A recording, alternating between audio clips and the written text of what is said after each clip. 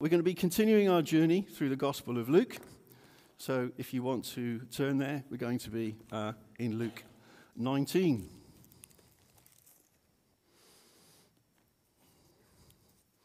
So we're going to be in Luke 19 and verse 45. Then he entered the temple area, and he began driving out those who were selling. "It is written," he said to them, "My house will be a house of prayer, but you have made it a den of robbers." Every day he was teaching at the temple, but the chief priests, the teachers of the law, and the leaders among the people were trying to kill him. Yet they could not find any way to do it, because all the people hung on his words. For a few short verses, and they're very familiar to us. We know the story about Jesus clearing the temple. And nearly always we talk about, well, Jesus came along, he saw what was going on in the temple, he didn't like it, it wasn't what it was supposed to be, he got very angry about the whole thing, and he clears the whole place out. End of story. And, we go on to talk about righteous anger, that it's okay to get angry about something you think is wrong, and that it's okay to take decisive action if you need to. And we often leave it there. And we just think, oh, this was just a little incident. This was a passing story in the life of Jesus. And quite often we see that, don't we? We look at the Gospels and there's a little snippet here, a little snippet there. Something happened and Jesus did something. And we go, oh, yeah, great, okay. But actually, I think this is a much, much more important act. Matter of fact, I go so far as to say this is a prophetic act. This was symbolic of something much deeper and much more important. You see, this act, this clearing of the temple, this was the trigger. This was what started the end, if you like. This is what brought everything down on Jesus' head. You see, this wasn't, oh, I'm going to the temple. Oh, look at what they've done. I've lost my temper. I'm not going to put up with this. This was a deliberate act, a provocative act, calculated and done to get a reaction. See, I don't think, although Jesus was fully human, I think he was much more in control of his emotions than we are. Whereas we might see something, get angry and react, I don't think he would be quite the same as us. I think he would see it and he would feel the anger, but his reaction would be more controlled and maybe more deliberate. And maybe being God, he knew what he was going to find when he got there. So he knew he was going to do this. Why? Well, let's look a bit deeper and look into the background of it. You see, this is the temple. Now, we use the words the temple. We talk about the temple. It's central to our doctrine, and we keep talking about it. But what actually was it? What was it? Well, it was actually the heart of the city of Jerusalem. We talk about Jerusalem as the city on a hill. Now, I've never been there, but those people tell me when you go there, it is a city on a hill. It's a big hill. And right at the top of the hill is a temple. And it was a wonder of the ancient world. Solomon's original temple had been built about 1,000 years before. But that was destroyed in 600 BC. That amazing temple that we talk about in the Bible that David wanted to build but wasn't allowed to build, but his son Solomon was. That majestic building that was one of the wonders of the world at the time, that was destroyed. That was gone. So what we're talking about now, contemporary to Jesus' time, was the new temple, the second temple, the replacement. But even that one had fallen into disrepair and needed to be repaired.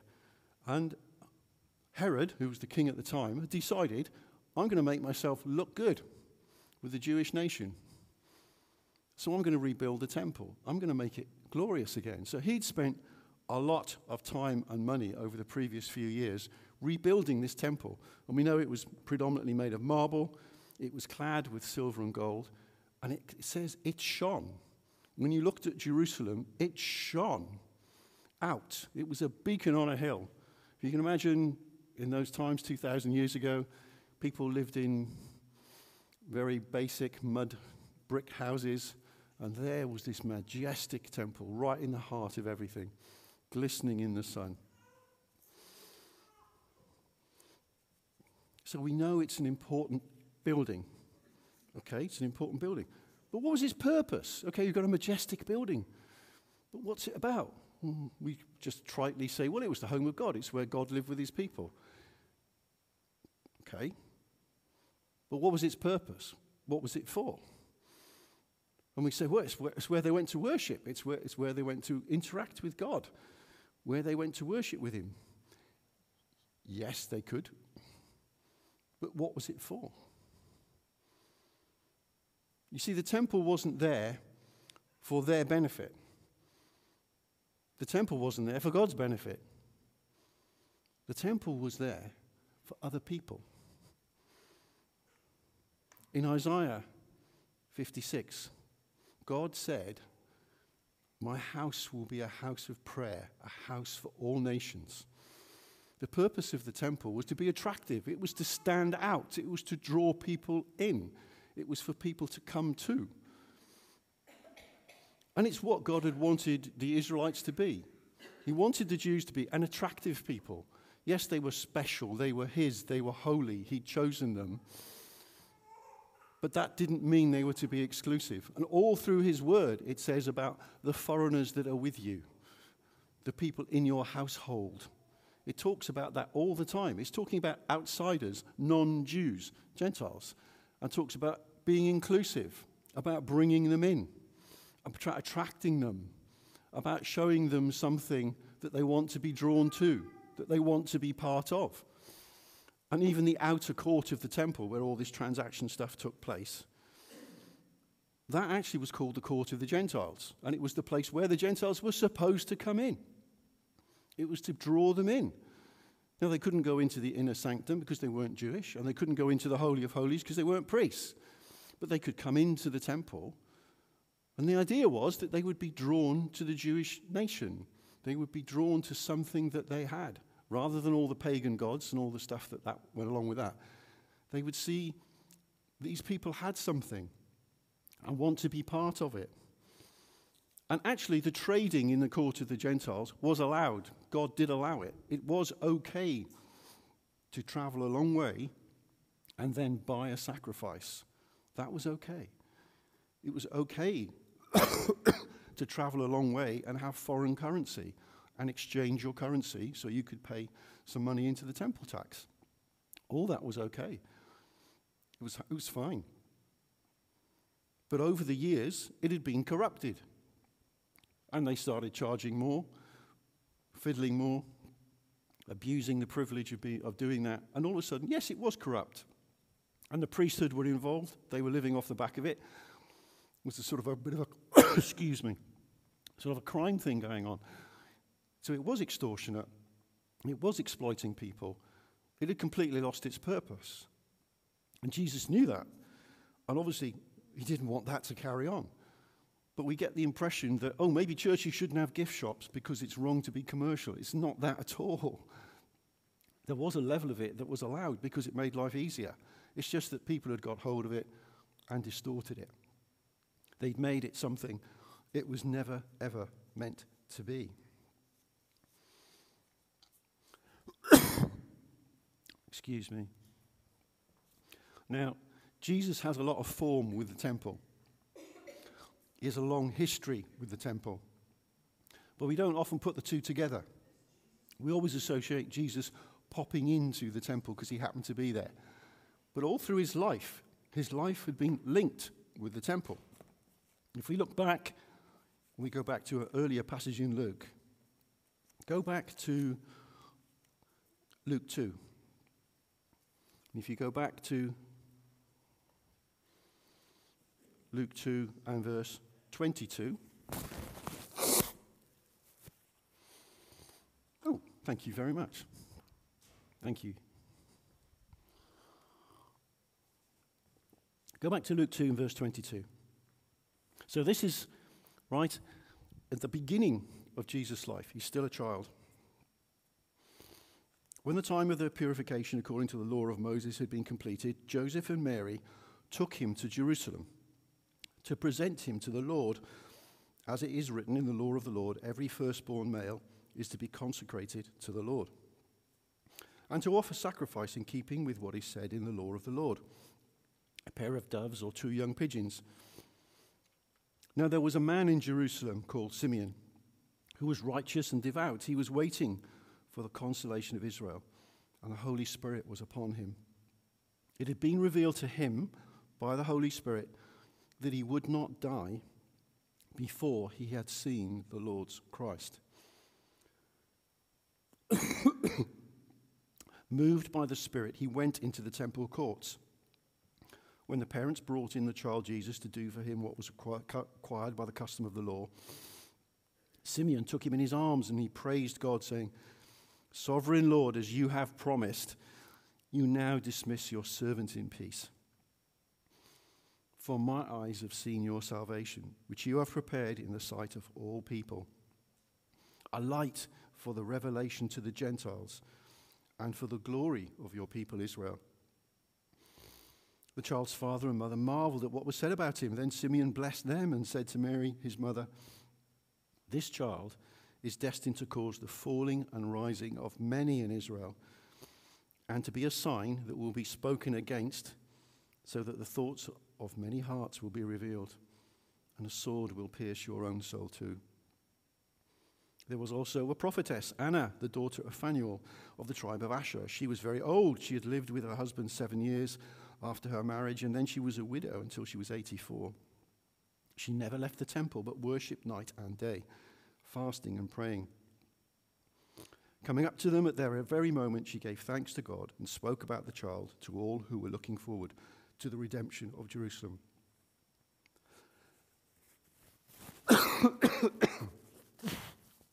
So there's the first occasion where Jesus is recognized in the temple.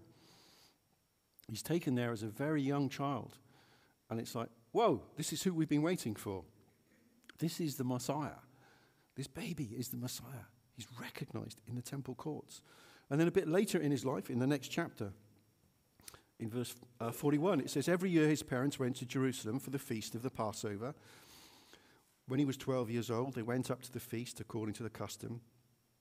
After the feast was over, while his parents were returning home, the boy Jesus stayed behind in Jerusalem, but they were unaware of it.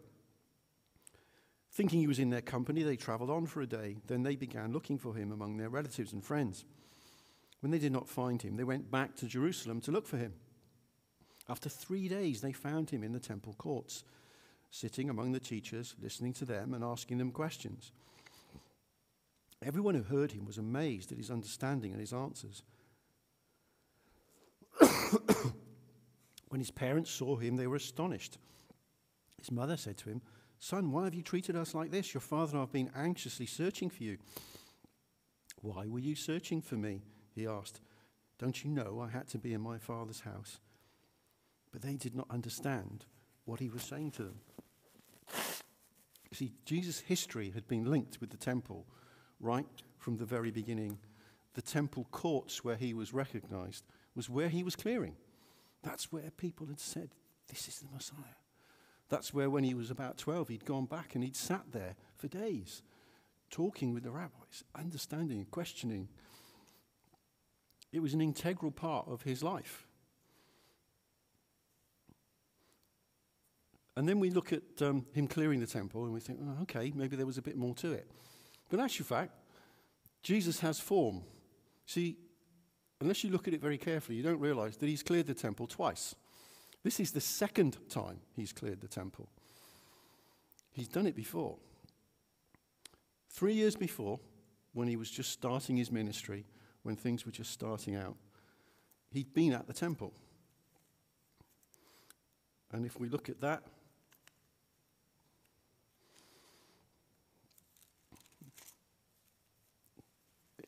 that is in John. Now the only gospel that talks about the first clearing of the temple is John. But he doesn't talk about the second one. But the other gospels talk about the second clearing of the temple. So in John 2, verse 13, this is right in the early days of Jesus' ministry. So we have the wedding at Cana, where he performs the sort of first public miracle, turning water into wine. And then after that, they move on. So it says, after this, he went to Capernaum with his brother and his mother and his disciples. There they stayed for a few days. When it was almost time for the Jewish Passover, Jesus went up to Jerusalem. In the temple courts, he found men selling cattle, sheep, and doves, and others sitting at tables exchanging money. So he made a whip out of cords, and he drove all from the temple area, both sheep and cattle. He scattered the coins of the money changers, and he overturned their tables. To those who sold doves, he said, "Get these out of here. How dare you turn my father's house into a market?" His disciples remembered that it is written, "Zeal for your house will consume me," which is a quote from Psalms. Then the Jews demanded of him, "What miraculous sign can you show us to prove your authority to do all this?" And Jesus answered them, "Destroy this temple, and I will raise it again in 3 days." The Jews replied, "It has taken 46 years to build this temple." This is the one that Herod had restored. "And you're going to raise it again in 3 days?" But the temple he had spoken of was his body. After he was raised from the dead, his disciples recalled what he had said, and then they believed the scripture and the words that Jesus had spoken. You see, Jesus cleared the temple twice. He bookended his ministry by clearing the temple. The first public act of Jesus was to go in and clear out the temple, was to go in and throw everyone out. And at that time, they'd said, "Who the heck is this? Who's this bloke? He's a carpenter from out in the sticks somewhere. What's he doing in here, throwing people out of the temple? Who is he? By what authority does he do this?" And then they don't understand the answer that Jesus gives them. And 3 years later, at the end of his ministry, again at the Passover, he goes back and he does it again. But this time, a lot of them know who he is. A lot of them recognize him. And he's done it provocatively and deliberately to take the temple over.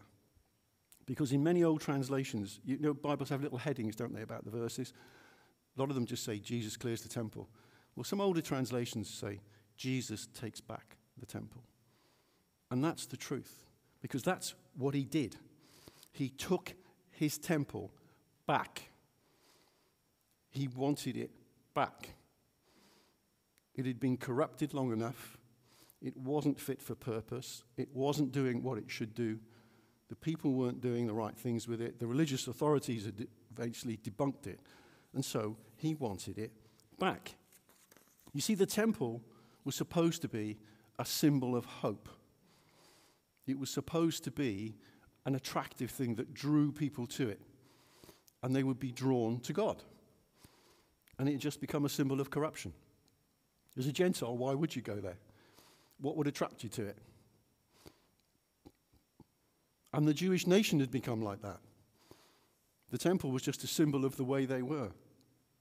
They weren't an attractive people. They weren't drawing people in. They were an exclusive people. They believed they were special. They were holy to God. So they looked down on people who weren't the same as them. There was nothing about bringing them in. There was nothing about attracting them to come to them. There was nothing about being open and encouraging others. It was all the other way around. It was corrupted. What was the reaction this time? See, last time it was, "Who is this bloke? What's he doing? What on earth is that? You know, what's going on?" Well, this time the reaction was much more serious. But the reaction was more serious, not because Jesus had cleared the temple. It was because he didn't give it back. Last time he cleared it and he went away. This time he stayed. And the key verse is the verse at the end. Not about Jesus clearing the temple, but it says where Jesus returned every day and he taught. He took his temple back and he went there and he taught. And the religious authorities could do nothing about it. They couldn't take the temple back. And the reason for that was they hated him, they despised him, but the people liked him. And that's dangerous. If you've got a revolution and you're the authorities, you can usually dominate until you lose the people. And when you've lost the people, it becomes very, very hard to control a situation. I mean, it's now moved on, but I don't know if some of you remember about 25 years ago, the revolution in Ukraine, the revolution of flowers. It was a peaceful revolution because all the people, or the vast majority of the people, decided they didn't like their government. And so they took bunches of flowers and they went out on the streets.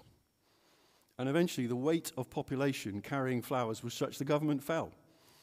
Now we know their politics have moved on a lot more now and they're now in a different situation. But the power of the previous communist government fell apart because they did not have the power to attack all the people. The people had turned against them. And that's what they were afraid of here. That's what the religious leaders were afraid of. Last time he was just some nut job who had a temper tantrum in the temple and they threw him out. And he was gone. Now he's back, and this time it's different. This time he has authority, he has power, the people like him, they come and listen to him, he is teaching them. This is now a real threat, and they can't attack him. Because remember, they're under Roman rule, and we said before, the way the Romans ran it was very simple. Pay your taxes, don't cause trouble. You can have your religion, you can have all your common practices, you can have your own courts of law, you can do all your stuff, don't cause trouble. And they knew if they tried to tackle him, there'd be a riot.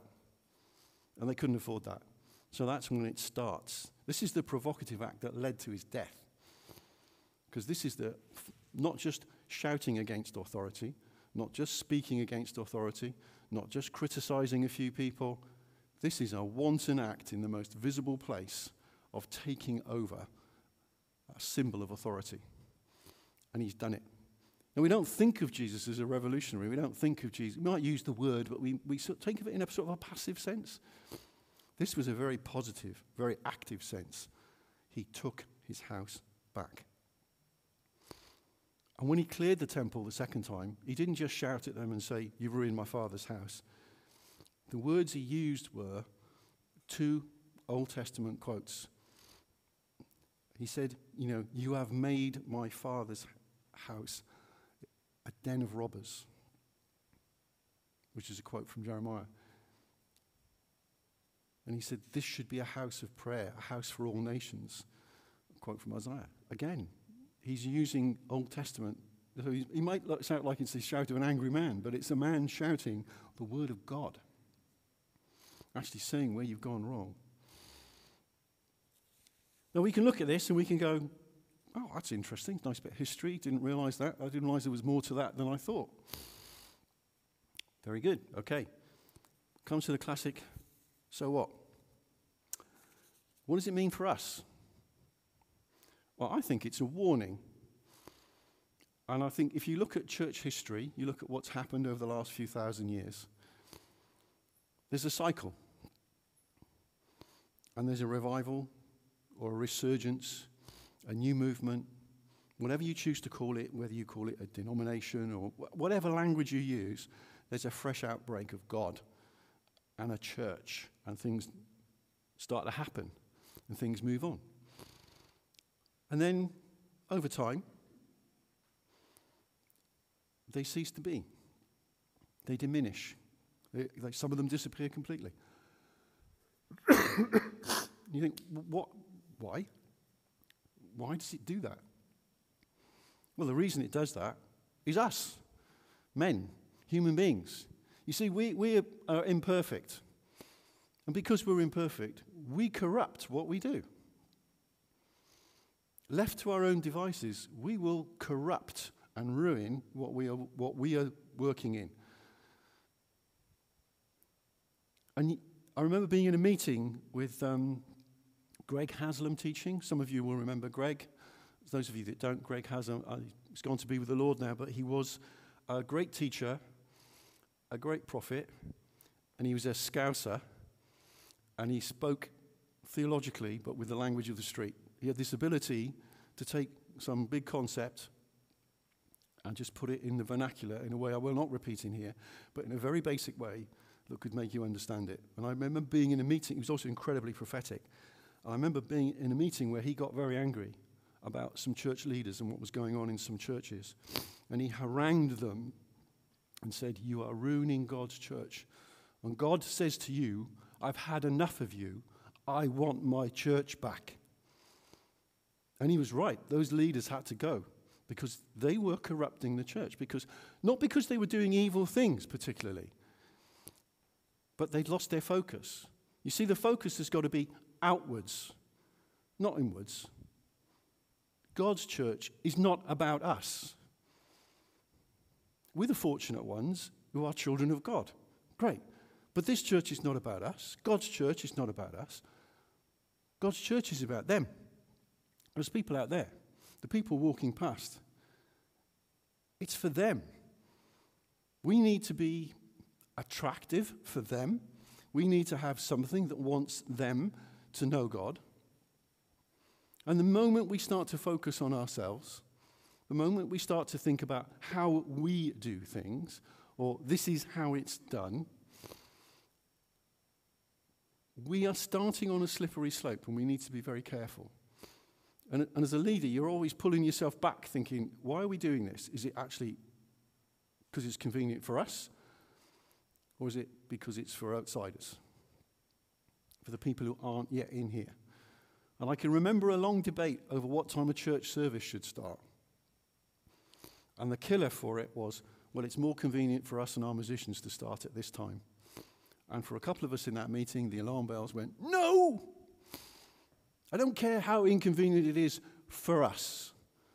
It's not about us. It's about doing things at the right time that we get people in, or we give them the greatest opportunity to come in. And it's the same thing, whatever we do, we should be constantly asking that question.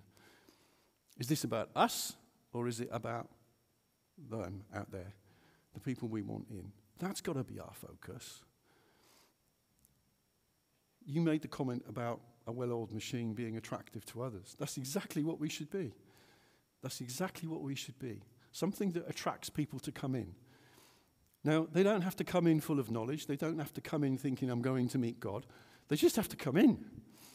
They just have to be attracted in. The church has to be a place where people, even if they're not attracted, they're curious. There's something going on there. They see something.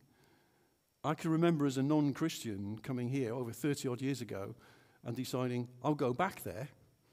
And the reason I came back was nothing to do with God. It was simply that the people in here at the time were not hypocritical because they were actually doing stuff, and what they were doing was much more important to me than what they were saying. Now, over a period of time, I realized that what they were saying and what they were doing married up. They were congruent. It was right. It was the word of God, and they were actually doing it. But that's what convinced me there was something going on in here.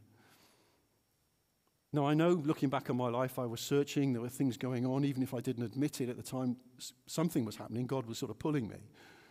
But I'll freely admit I walked out of a lot of churches because I don't think God was there. They were dry. They were just about themselves. And they weren't doing anything about other people. And that's the thing the church can fall into, becoming its own thing, becoming its own body, becoming its own institution. And it's something that we need to watch out for all the time. Now, I don't think we're guilty of it, but I think it's a question we should always be asking ourselves. Is this about us, or is it about them? Because I would hate God to turn up and say, get out of the way, I want my church back. That would be awful. Don't very often preach warnings, but sometimes you have to. I'm going to pray, hand over to Joshua and the musicians. And I would say, like I said before, please, please, please, if you've had the nudge from God, do not leave today without being prayed for. Please don't do that. You okay, guys?